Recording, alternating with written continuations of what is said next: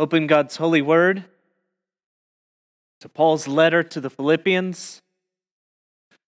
Our focus this morning will be on Philippians 2, 9 through 11. We'll be reading verses 1:27 through 2:11.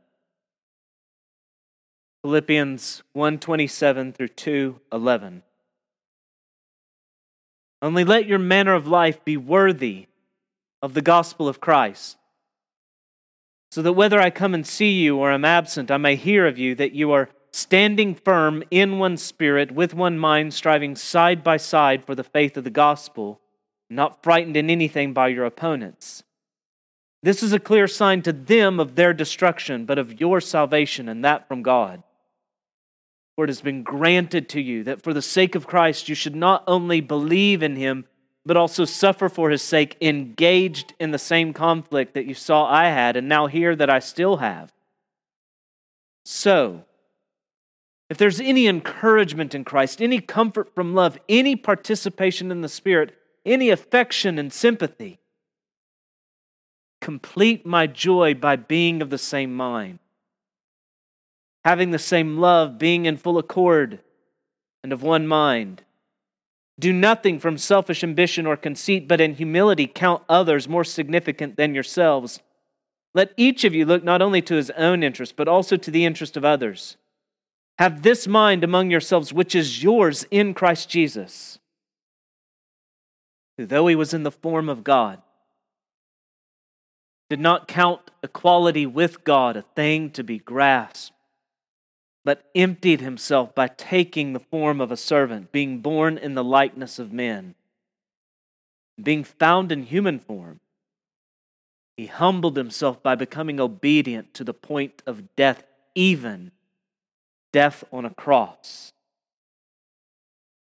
Therefore, God has highly exalted him and bestowed on him the name that is above every name, so that at the name of Jesus, every knee should bow in heaven and on earth and under the earth, and every tongue confess that Jesus Christ is Lord, to the glory of God the Father. This is the word of the Lord. Thanks be to God. Let's pray.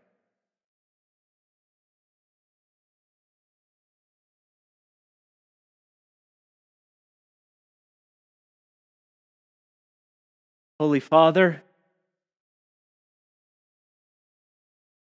so that we might be properly humble before you, we pray that you would exalt Christ now, that he would be exalted among us, that the posture of our hearts and lives would be one of bowing before your Son and confessing he's Lord.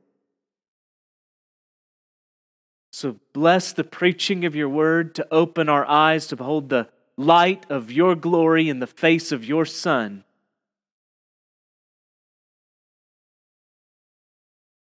In his name we pray, amen. In verses 5 through 8, we came to the ground of Christ's humiliation. And now in verses 9 through 11, we're carried up to the heaven of his exaltation. And remember, in this, Paul's aim is an ethical one, not a metaphysical one. Paul surprises us by opening the body of his letter with a command in 1 and verse 27. Let your manner of life be worthy of the gospel of Christ, or better translated, live as heavenly citizens, worthy of the gospel of Christ. And this surprises us because Paul's standard method is to open with theology and then go into ethics. Doctrine first, and then discipleship rooted in those very doctrines that he's laid out. But though Paul leads with a command here, it's made plain again and again that Paul's commands are not air plants. They don't just hang. They're rooted in doctrine and truth. They're rooted in the person and work of Christ. Let your manner of life be worthy of the gospel of Christ. And this is an all-encompassing command, so every command we come across in Philippians is under this auspice in reference to the gospel of Christ. And the result of their obedience to that command is that Paul will hear that they're standing firm in one spirit, striving side by side for the faith of the gospel. And then we come to the second command in verses 1 and 2. So the second command flows from the first one. So, and the command, verse 2, complete my joy, being of the same mind. So the result of their obeying the first command is that Paul will hear that they're obeying the second command. First command, let your life be worthy of the gospel of Christ. Paul will hear that they're striving side by side with one mind for the faith of the gospel. The second command, be of the same mind. And now, Paul basically repeats the same command in verse 5. Takes it from a different angle. Have this mind among yourselves, which is yours in Christ, or which Christ had. The difference now is that Paul, instead of simply elaborating on the command, illustrates the command. Have this mind among yourselves, which is yours in Christ Jesus, who, though he was in the form of God, did not count equality with God a thing to be grasped, but emptied himself by taking the form of a servant, being born in the likeness of men. And so then living as heavenly citizens worthy of the gospel of Christ means imitating the Christ of the gospel. That's where we've come. If that's the case, though, the question that should come to our minds is, if Paul's concern is for us to imitate Christ in his humility, why does he go on to speak of Christ in his glory? The exaltation of Christ has implications for our imitation of his humiliation in a myriad of ways. Take just one.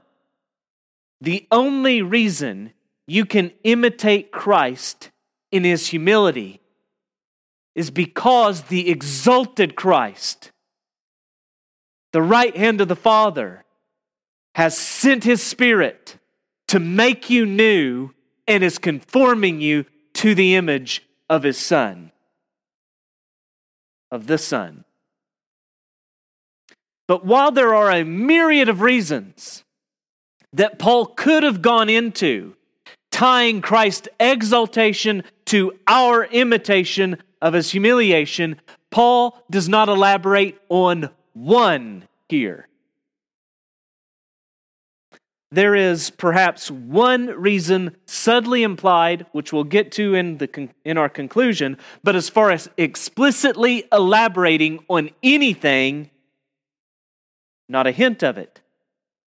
So what is Paul doing now as he's speaking of the exalted Christ? Is he chasing a rabbit? He's chasing a unicorn.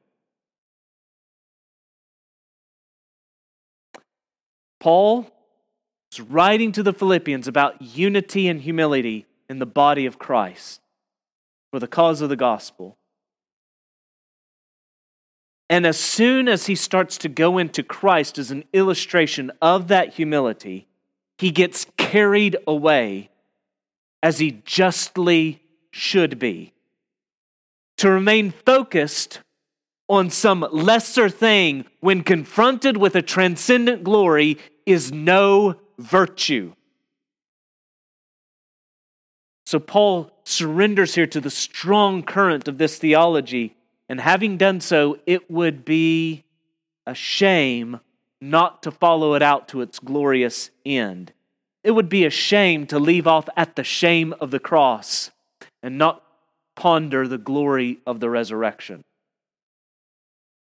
And so is it not beautiful that in verses 6 through 11, which are, I believe, the most profound treatment of Christology we find in the Scriptures, is it not beautiful and glorious that they come to us, as it were, by way of a purposeful accident?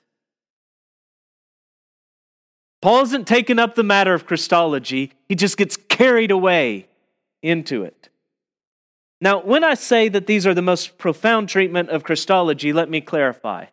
Whenever we take up the subject of the Christ, by which we refer to the God-man, thinking of Christ from his incarnation forward, when we take up the subject not of the Son of God eternal, but of Christ the God-man, when we take that up, we do so under two headings, considering his person and his work. And the two are integrally related. You cannot separate the two. But we nonetheless, in thinking on them, pondering them, systematic theology put them under these two categories of his person and his work.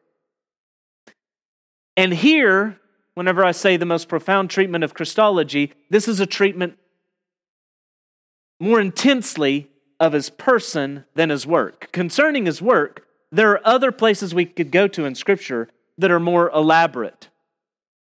You're wanting to understand the work of Christ as regards his acts on this earth. I don't know that Philippians 3:21 through 26 can be topped as far as thoroughness and hitting all the categories. If you're wanting to consider the work of Christ now as he sits at the right hand of the Father, well, then just study the book of Hebrews in several places. But in dealing with the person of Christ, and when we speak of that, we're talking about the hypostatic union, the union of two natures in one person, the union of a divine nature and a human nature in the one person Christ. And also we would speak of the two states of Christ, Christ in his humiliation and his exaltation. When we're considering those things, the person of Christ, we've come to the highest peak in the Himalayas of Scripture at this point.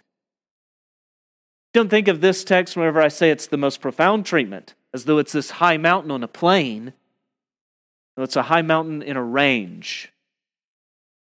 Glorious, nonetheless. Before we climb the mountain, let's get an aerial view, a drone shot, because we will fail to appreciate the peak which we are studying if we don't look at it in reference to the valley from whence we've just come.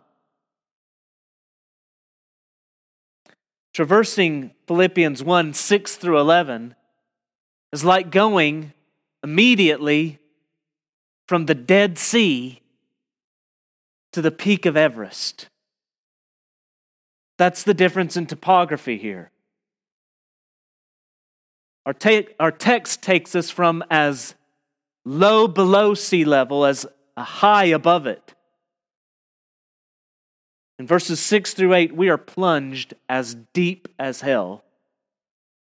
And in verses 9 through 11, we are raised as high as heaven. We transition from Christ as servant to Christ as Lord. Now, it's true that Christ, as he walked this earth, remained Lord. But it was his acting as servant that was so prominent, that glory was hid from our eyes. His was a lordly servantship, and his is a servantly lordship. But as we contemplate him being the Christ, God's prophet, priest, and king, there is a clear distinction to his earthly ministry being characterized by humility, and his heavenly ministry in those same offices being characterized by glory. And note this, while Christ's humiliation is complete, his exaltation has not yet been fully consummated and come to its height. God has exalted him, verse 9, so that every knee should bow, verse 10. His humiliation was complete when he said, "It is finished." His exaltation will not be complete until, in essence, he says, it has begun, and we will forever be with the Lord. There's nothing lacking in Christ's glory, but its full manifestation and man's acknowledgement of that glory still lies ahead. Whenever we talk about Christ's exaltation, there are 4 parts to his exaltation. I won't go into these in any kind of depth, but I want you to have the categories. When we speak of Christ's exaltation, it involves his resurrection, his ascension, his session, and his return. 3 of these are, and 1 is not yet. Christ is risen. He ascended. He's seated. And he will return. As we prepare to climb something of this peak, and we will traverse the whole of it, let us in humility acknowledge, as we look back, that valley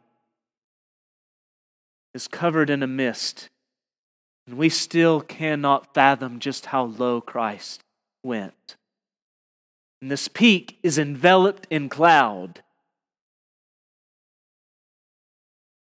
Even so, let's take heed to the word of Richard Sibbes. Oh, it is a sweet meditation, beloved, to think that our flesh is now in heaven at the right hand of God. And that flesh that was born of the virgin, that was laid in the manger, that went up and down doing good, that was made a curse for us and humbled to death and lay under the bondage of death 3 days, that this flesh is now glorious in heaven. That this person is Lord over the living and the dead. It is an excellent book to study this, beloved. Study Christ in the state of his humiliation and exaltation. We've tried to plumb something of the depth. Let us now, by God's grace and Spirit, soar as high as we can to these heights of his exaltation. The first thing Paul does, perhaps the most significant thing that he does, is that he does not simply transition to Christ's exaltation. He grounds Christ's exaltation in his humiliation. Paul does not simply tell us that Christ was humbled and now Christ is exalted. He tells us that Christ is exalted because Christ humbled himself.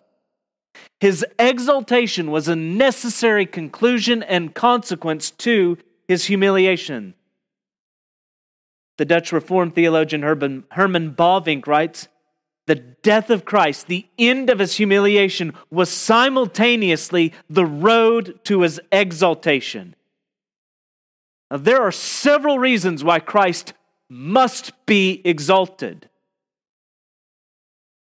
Following his death, he must be resurrected because he is the one who said, "I am the resurrection and the life." He did not say, "I will be." He said his very personhood can be explained in this way. He is resurrection and life.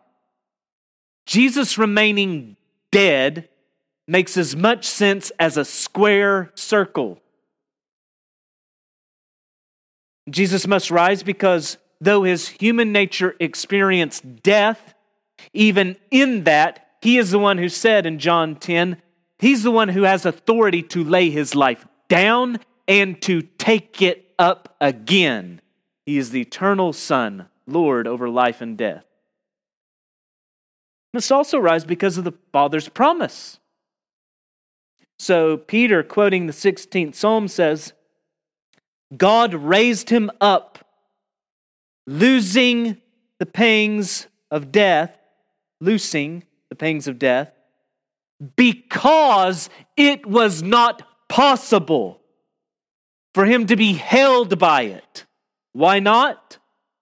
For David says concerning Him, I saw the Lord always before me, for He is at my right hand, that I might not be shaken. Therefore my heart was glad and my tongue rejoiced. My flesh also will dwell in hope, for You will not abandon my soul to Hades, or let Your Holy One see corruption. You have made known to me the paths of life. You will make me full of gladness with Your presence. That is a promise to the Son. He must be resurrected because of God's faithfulness. But again here, Christ's exaltation is simply saying it's a necessary consequence to His humiliation. That's the point. None of these other reasons, this singular reason is in view here. So we could give a myriad of reasons why Christ must rise, but the reason Paul is zeroed in on at this point is that Christ must rise. Christ must be exalted because Christ humbled Himself. Notice how the subject of our sentences has changed at this point. We were told that Christ humbled Himself, and though our focus is still on Christ, He's no longer the subject of these sentences, He's the direct object of them. Christ humbled Himself, God exalted Him. This is how God always works. This is why this must be. James 4:6. God opposes the proud, but gives grace to the humble. Peter, quoting the same passage James is there, Psalm 3:34, comments, humble yourselves, therefore, under the mighty hand of God, so that at the proper time He may exalt you. Did you hear that? So that. Humble yourself so that God may exalt you. Jesus laid this down as an axiom. Matthew 23:11. Whoever exalts himself will be humbled, and whoever humbles himself will be exalted. He told the disciples, the greatest of you must be a servant. We need to remember that in Christ's humiliation, He did so, taking the form of a servant, coming in the likeness of men, representing us. As a man, He perfectly pleased God. He perfectly pleased the Father, even as He was bearing the Father's wrath for our transgressions, because He was doing so in obedience to the Father. So you see something of how this therefore works? You see the glory of it? We're not told here simply that Christ's exaltation is. You're told that Christ's exaltation must be, and the reason that it must be is because of His humiliation. Because the valley was so deep, the mountain must be so high. Now, I just said that the word therefore, I think, is paramount, but perhaps it's just as important that we meditate on Him. Therefore, God has highly exalted Him. It's the person, Jesus, who is exalted by the Father. So just as it was the person, Jesus, who emptied Himself, it's the person who's exalted. It wasn't a nature that was humbled. nor a nature that is exalted. Jesus' divine nature did not become less in Christ's humiliation, and his divine nature doesn't become more with his exaltation. Jesus Christ is the same yesterday, today, and forever. He is immutable. He does not change. And yet, in the exaltation of Christ, his human nature did change. It was glorified. But don't make the mistake in seeing that of thinking that the exaltation simply relates to a nature. No, it is Christ, the person, who is exalted by the Father. And this means, yes, his body was glorified, but it also means his divinity, which he's had eternally, is vindicated and manifest in the exaltation of his person. Now, the exaltation of our Lord, then, you see, does not simply then mean a return to the status quo, return to how things were. When God exalts Christ, he exalts the God-man, the second Adam, the mediator, the head of the church, the first fruits of the resurrection, Lord of new creation. See if you can sense the significance of this in Jesus' high priestly prayer, John 17, 1-5, the opening lines of Jesus' prayer there. Father, the hour has come. Glorify your Son, that the Son may glorify you, since you have given him authority over all flesh to give eternal life to all whom you have given him. And this is eternal life, that they may know you, the only true God, and Jesus Christ whom you have sent. I have glorified you on earth, having accomplished the work that you gave me to do. And now, Father, glorify me in your presence with the glory that I had with you before the world existed. So Jesus is to receive this glory, a glory that he's had with the Father since the world existed. But now do you sense that this being glorified is all rooted and related to his being given a people and accomplishing a work concerning them that the Father gave him to do? Jesus' glory in his incarnation was veiled like the sun behind a cloud. What you're being told here is that with the exaltation of Christ, the cloud is removed, the sun shines through, but yet the cloud is not removed. Actually, the cloud remains, and yet the sun shines through. The cloud no longer is a hindrance to your beholding his glory. Rather, the cloud is now the instrument by which you behold the glory. Jesus, in his exaltation, as the sun rises, it carries now the cloud with it and is nonetheless bright and glorious. The Son carried the cloud of human flesh with him into heaven with his exaltation. Jesus, in his exaltation, was not lifted up any higher than he was, but he is lifted up as he now is, meaning he's lifted up as God the Son incarnate, the God-man, the Christ. Mark Jones explains, Jesus did not rise from the dead alone. He did not ascend alone. He does not sit in glory alone.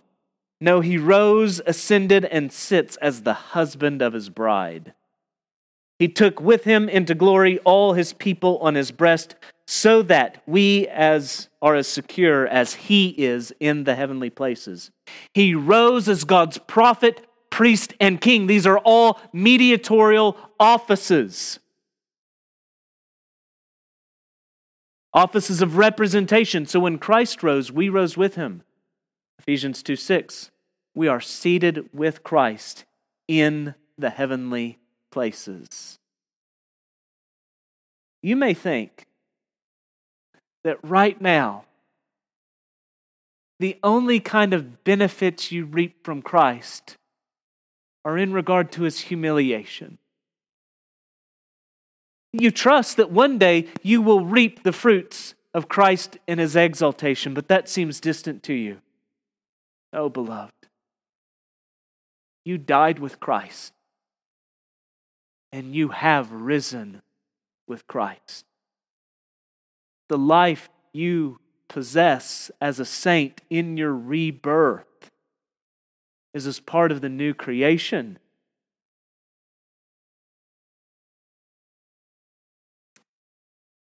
Christ right now sits on David's throne at the right hand of the Father, from which He rules over His people. Christ right now sits at the right hand of the Father as our high priest interceding for us. Christ right now sits at the right hand of the Father as the prophet, sending His Spirit to make known His truth. Before His incarnation and humiliation, Jesus had all authority. But prior to His incarnation and humiliation, the only way He could exercise that authority in righteousness and holiness, the only way He could exercise it was in our judgment and condemnation.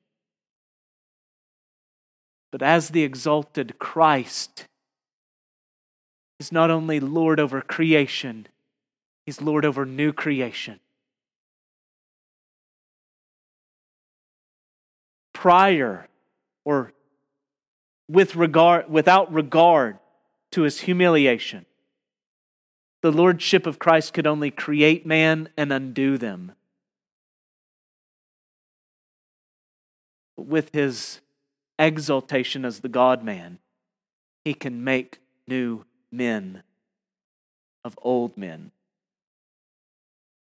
You hear this in Ephesians 1, 16 through 23.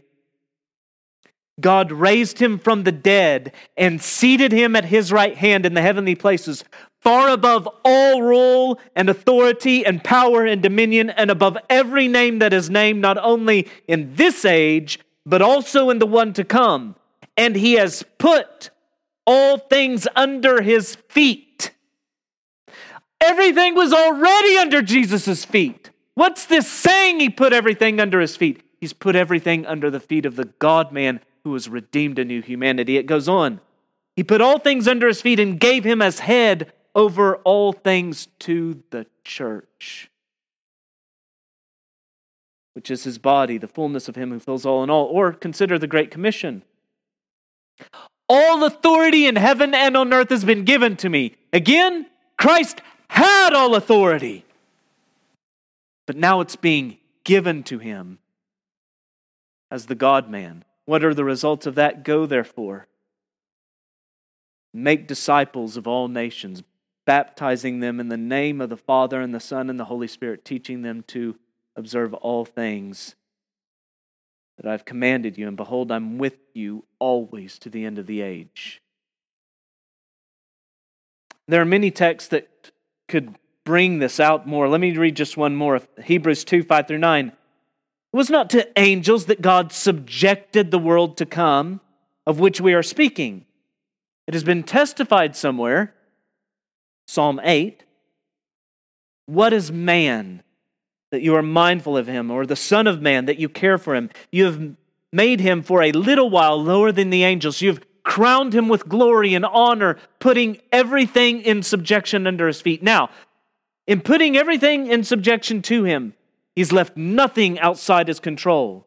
At present, we do not yet see everything in subjection to Him, but we see Him who for a little while was made lower than the angels, namely Jesus, crowned with glory and honor because of the suffering of death, so that by the grace of God He might taste death for everyone. The exalted Christ means not simply that Jesus has all authority and control. He eternally has that, but that he has it redemptively. And further, the exaltation of Christ here involves the Father bestowing on him a name that is above every name. What is that name? I'm almost tempted not to tell you at this point, but let you be held in suspense, as I believe Paul does here. As you read this text, you're tempted to initially say, what is that name? Well, it's Jesus. That He's bestowed on him a name that is above every name, so that at the name of Jesus every knee should bow.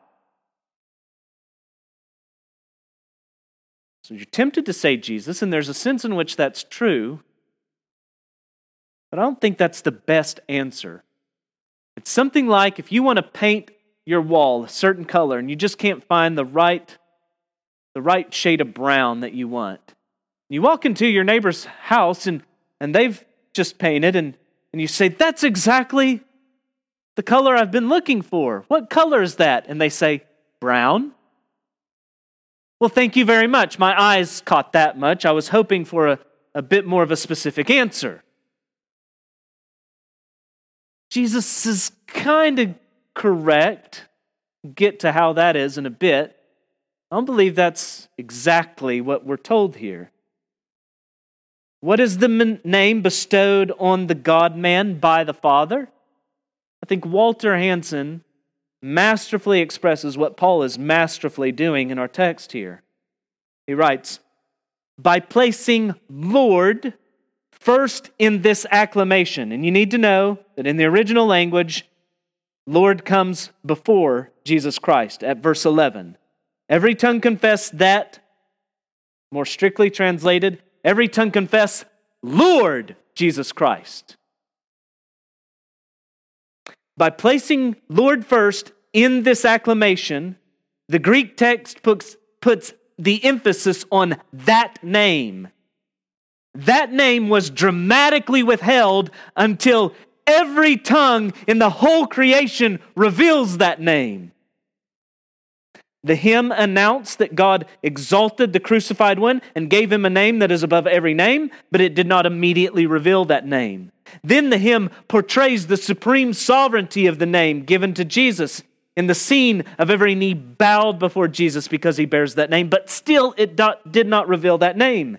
The hymn elaborately described the absolute authority of the one who bears that name over all three realms of creation in heaven and on earth and under the earth. But still that name remains unspoken. Finally, the almost unbearable suspense is broken when the hymn summons all creation to acknowledge in one voice that the name that is above every name, that name that is above every name, Lord Jesus Christ. What is the confession of all who bow before Christ? It is the very name that the Father bestowed on His Son. Lord. If you think it odd that name here refers to a title, listen to Romans 19:16. On his robe and on his thigh, there is a name written. King of Kings, Lord of Lords. Did you not hear in several of these texts that we've read that are bringing out these things, the lordship of Christ put on display in His exaltation? The Son of God is eternally Lord. But whenever we confess Jesus Christ is Lord, we've said something more. We've said that the God-man is Lord. Do you see the flow of our text now? The flow of our text is Jesus made Himself a servant. God made Him Lord. And that's the flow, and the logic of our text is that God made him Lord because Christ made himself a servant. Now in verse 9, we have Christ's exaltation. And on one side of it, there's a therefore that looks back. And on the other side of it, there's a so that looks forward. So the therefore looks back to verses 6 through 8 at the grounds of Christ's exaltation. Now, verses 10 and 11, we look forward to the goal of his exaltation. Why is Christ exalted? From the vantage point of verse 9, we can say he's exalted because of his humiliation and obedience to the Father. Then we can also look forward and say he's exalted for the purpose of, and the answer is stunning. Christ is exalted so that at the name of Jesus, every knee should bow in heaven and on earth and under the earth, and every tongue confess that Jesus Christ is Lord. The answer is, Christ is exalted by the Father so that he might be exalted. You see the harmony between the humiliation and the exaltation here now? You were told in verses 6 through 8 that Jesus humbled himself that he might humble himself. He took on flesh that he might be crucified. And now you're told that the Father exalts Christ so that Christ might be exalted. God exalts Christ and bestows on him the name that is above every name, so that he might be exalted. Christ's exaltation by the Father in verse 9 involves his resurrection, his ascension, and his session. But those are yet still for the greater purpose that is to happen at his return, of his being exalted as he's recognized by all creation as Lord. Now at this point, let me explain what I was speaking of earlier, that I don't think Jesus is the best answer to what that name is. So how is Jesus even an answer to the question of what's the name bestowed on him? I believe Lord to be a commentary on his name, Jesus. Jesus means Yeshua, Joshua. Yahweh saves. He's God's mediator, God's prophet, priest, and king, bringing redemption to the people of God. He does not simply mediate as a man God's redemption, like Moses the prophet, David the king, or Elijah the prophet. He's not simply a man mediating God's salvation. He is God as man mediating God's salvation. In these verses, we see an infinite cosmos of grace. We're not like planets. We're not like asteroids. We're pebbles swirling in this cosmos thick with God's grace. And even though God has put so much grace upon us as to give us the Son, know that there is one thing God will not share. He who gave his Son will not give his glory to another. Isaiah 48:11, I am Yahweh, that is my name, my glory I give to no other, nor my praise to carved idols. But here God is exalting one so that he might be exalted and recognized universally as Lord. You see how Lord is now a commentary on Jesus? It says not simply that he brings Yahweh's salvation, he is Yahweh bringing salvation. Whenever we see every knee bowing, every tongue confessing, Paul alludes to Isaiah 45, 22 through 23. Turn to me and be saved, all the ends of the earth, for I am God and there is no other. By myself I have sworn, from my mouth has gone out in righteousness a word that shall not return. To me every knee shall bow, every tongue shall swear alliance. Now in Isaiah it's clearly God to whom everyone bows and swears allegiance. And here he is exalting one to be bowed to and confessed in exactly that way. He is Lord. He is Yahweh. In John 5:18, we're told, this is why the Jews were seeking to all the more to kill him, because not only was he breaking the Sabbath, but he was even calling God his own Father, making himself equal with God. They rejected Jesus, saying he's a man who makes himself equal with God, whenever the reality was, it was a God who had taken to himself flesh. And one day, all creation will recognize that Jesus Christ is Lord. He's not simply a man acting as God. He is God having taken on flesh, exalted in the heavens by the Father. The text looks forward to the very end before the new beginning. Every knee, this is all for the purpose that every knee should bow. D.A. Carson summarizes, this text promises that Jesus has the last word, that he is utterly vindicated, that in the end no opposition against him will stand. This is not to be, there will not be universal salvation. There will be universal confession as to who he is. That means that either we repent and confess him by faith as Lord now, or we will confess him in shame and terror on the last day. But confess him, we will.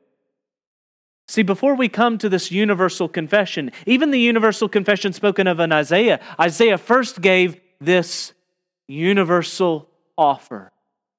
Turn to me and be saved, all the ends of the earth, for I am God and there is no other. As we look forward, dear souls, as we look forward right here to Jesus being confessed as Lord, look to Jesus now and confess him as Lord.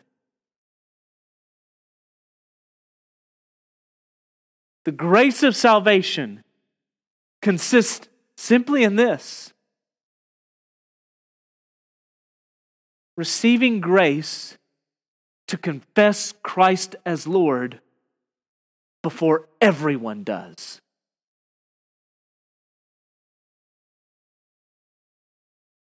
Confess him now, beholding him in his humility and exaltation, beholding him in his beauty and glory, rather than beholding him in terror or his wrath.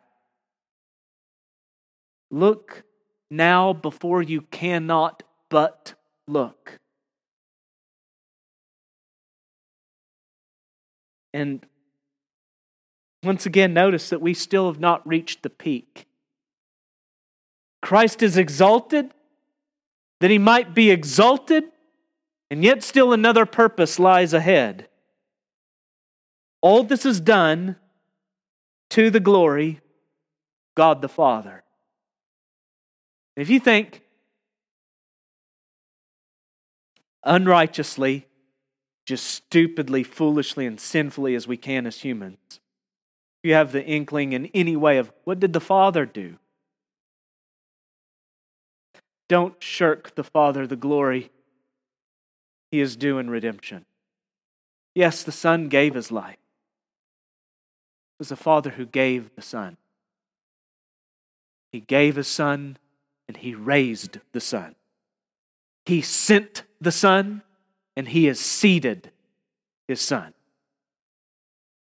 Jesus, in his earthly ministry, did everything for the Father's glory. And now you see that he continues from the heavenly throne which he occupies to do everything he does for the Father's glory. 1 Corinthians 15 explains something of this. Then comes the end when he, Jesus, delivers the kingdom to God the Father after destroying every rule and authority and power. For he must reign until he has put all his enemies under his feet. The last enemy to be destroyed is death, for God has put all things in subjection under his feet. But when it says all things are put in subjection, it is plain that he is accepted who put all things in subjection under him. When all things are subjected to him, then the Son himself will also be subjected to him who put all things in subjection under him, that God may be all in all. Or do you not even hear an echo of this in the closing of this letter? 4:19 and 20. My God will supply every need of yours according to his riches in glory in Christ Jesus. The Father's magnifying the Son. Every good thing that flows to you from the Father's hand comes because of Christ. Then it says, to our God and Father be glory forever and ever. Amen. So having taken in something now of the valley, shrouded in mist, looking at the peak, enveloped in cloud, can you not exclaim with John Flavel, oh, what a change is there. Here he sweated, but there he sits. Here he groaned, but there he triumphs. Here he lay upon the ground, but there he sits on the throne of glory. It's so stunning that we can almost be forgiven, forgetting Paul's aim in all of this. Almost.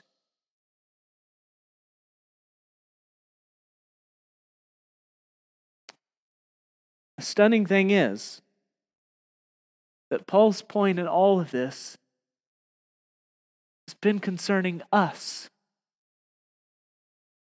our humility, our love and concern for one another in the gospel of Christ.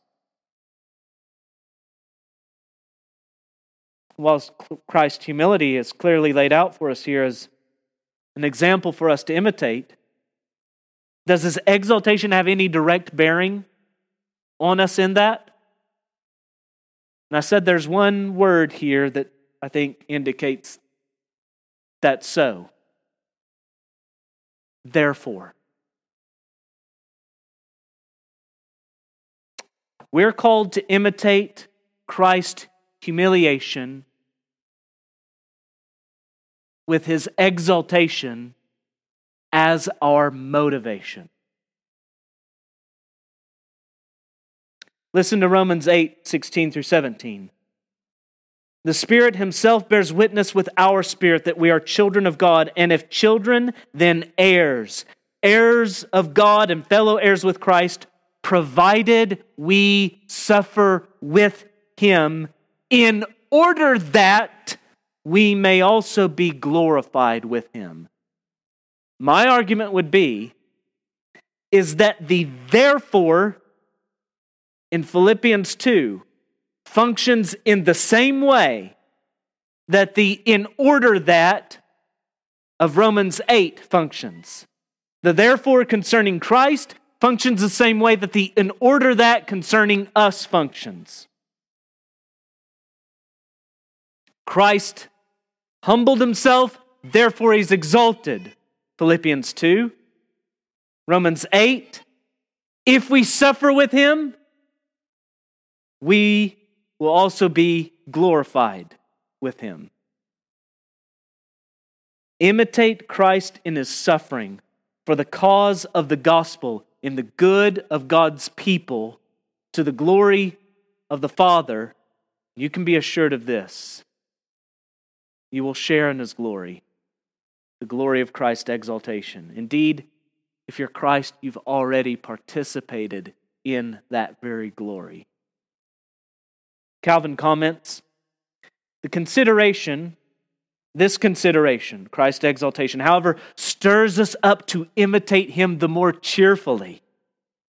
When we learn that nothing is more advantageous for us than to be conformed to his image, now that all are happy who along with Christ voluntarily abase themselves, he shows by his example. For from the most abject condition, he was exalted to the highest elevation. Everyone, therefore, that humbles himself will in like manner be exalted. Who would now be reluctant to exercise humility, by means of which the glory of the heavenly kingdom is attained?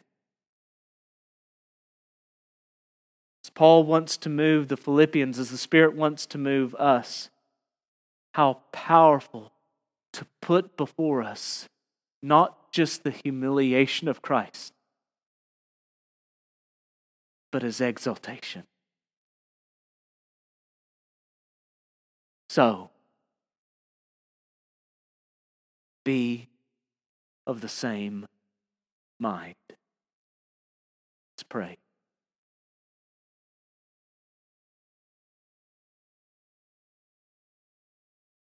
Father, grant us grace to see, convict us now, that our sins of trying to sow disunity in the church that you've made one by the blood of Christ, our failure to be of the same mind, striving side by side for the faith of the gospel, is a sin against the humility and glory of our Lord. But Father, not just conviction, but grace to imitate Christ in his humility, motivated by his exaltation. Father, for your glory, in Christ's name we pray that you would now, mercifully by your Spirit, work that into us now. Amen.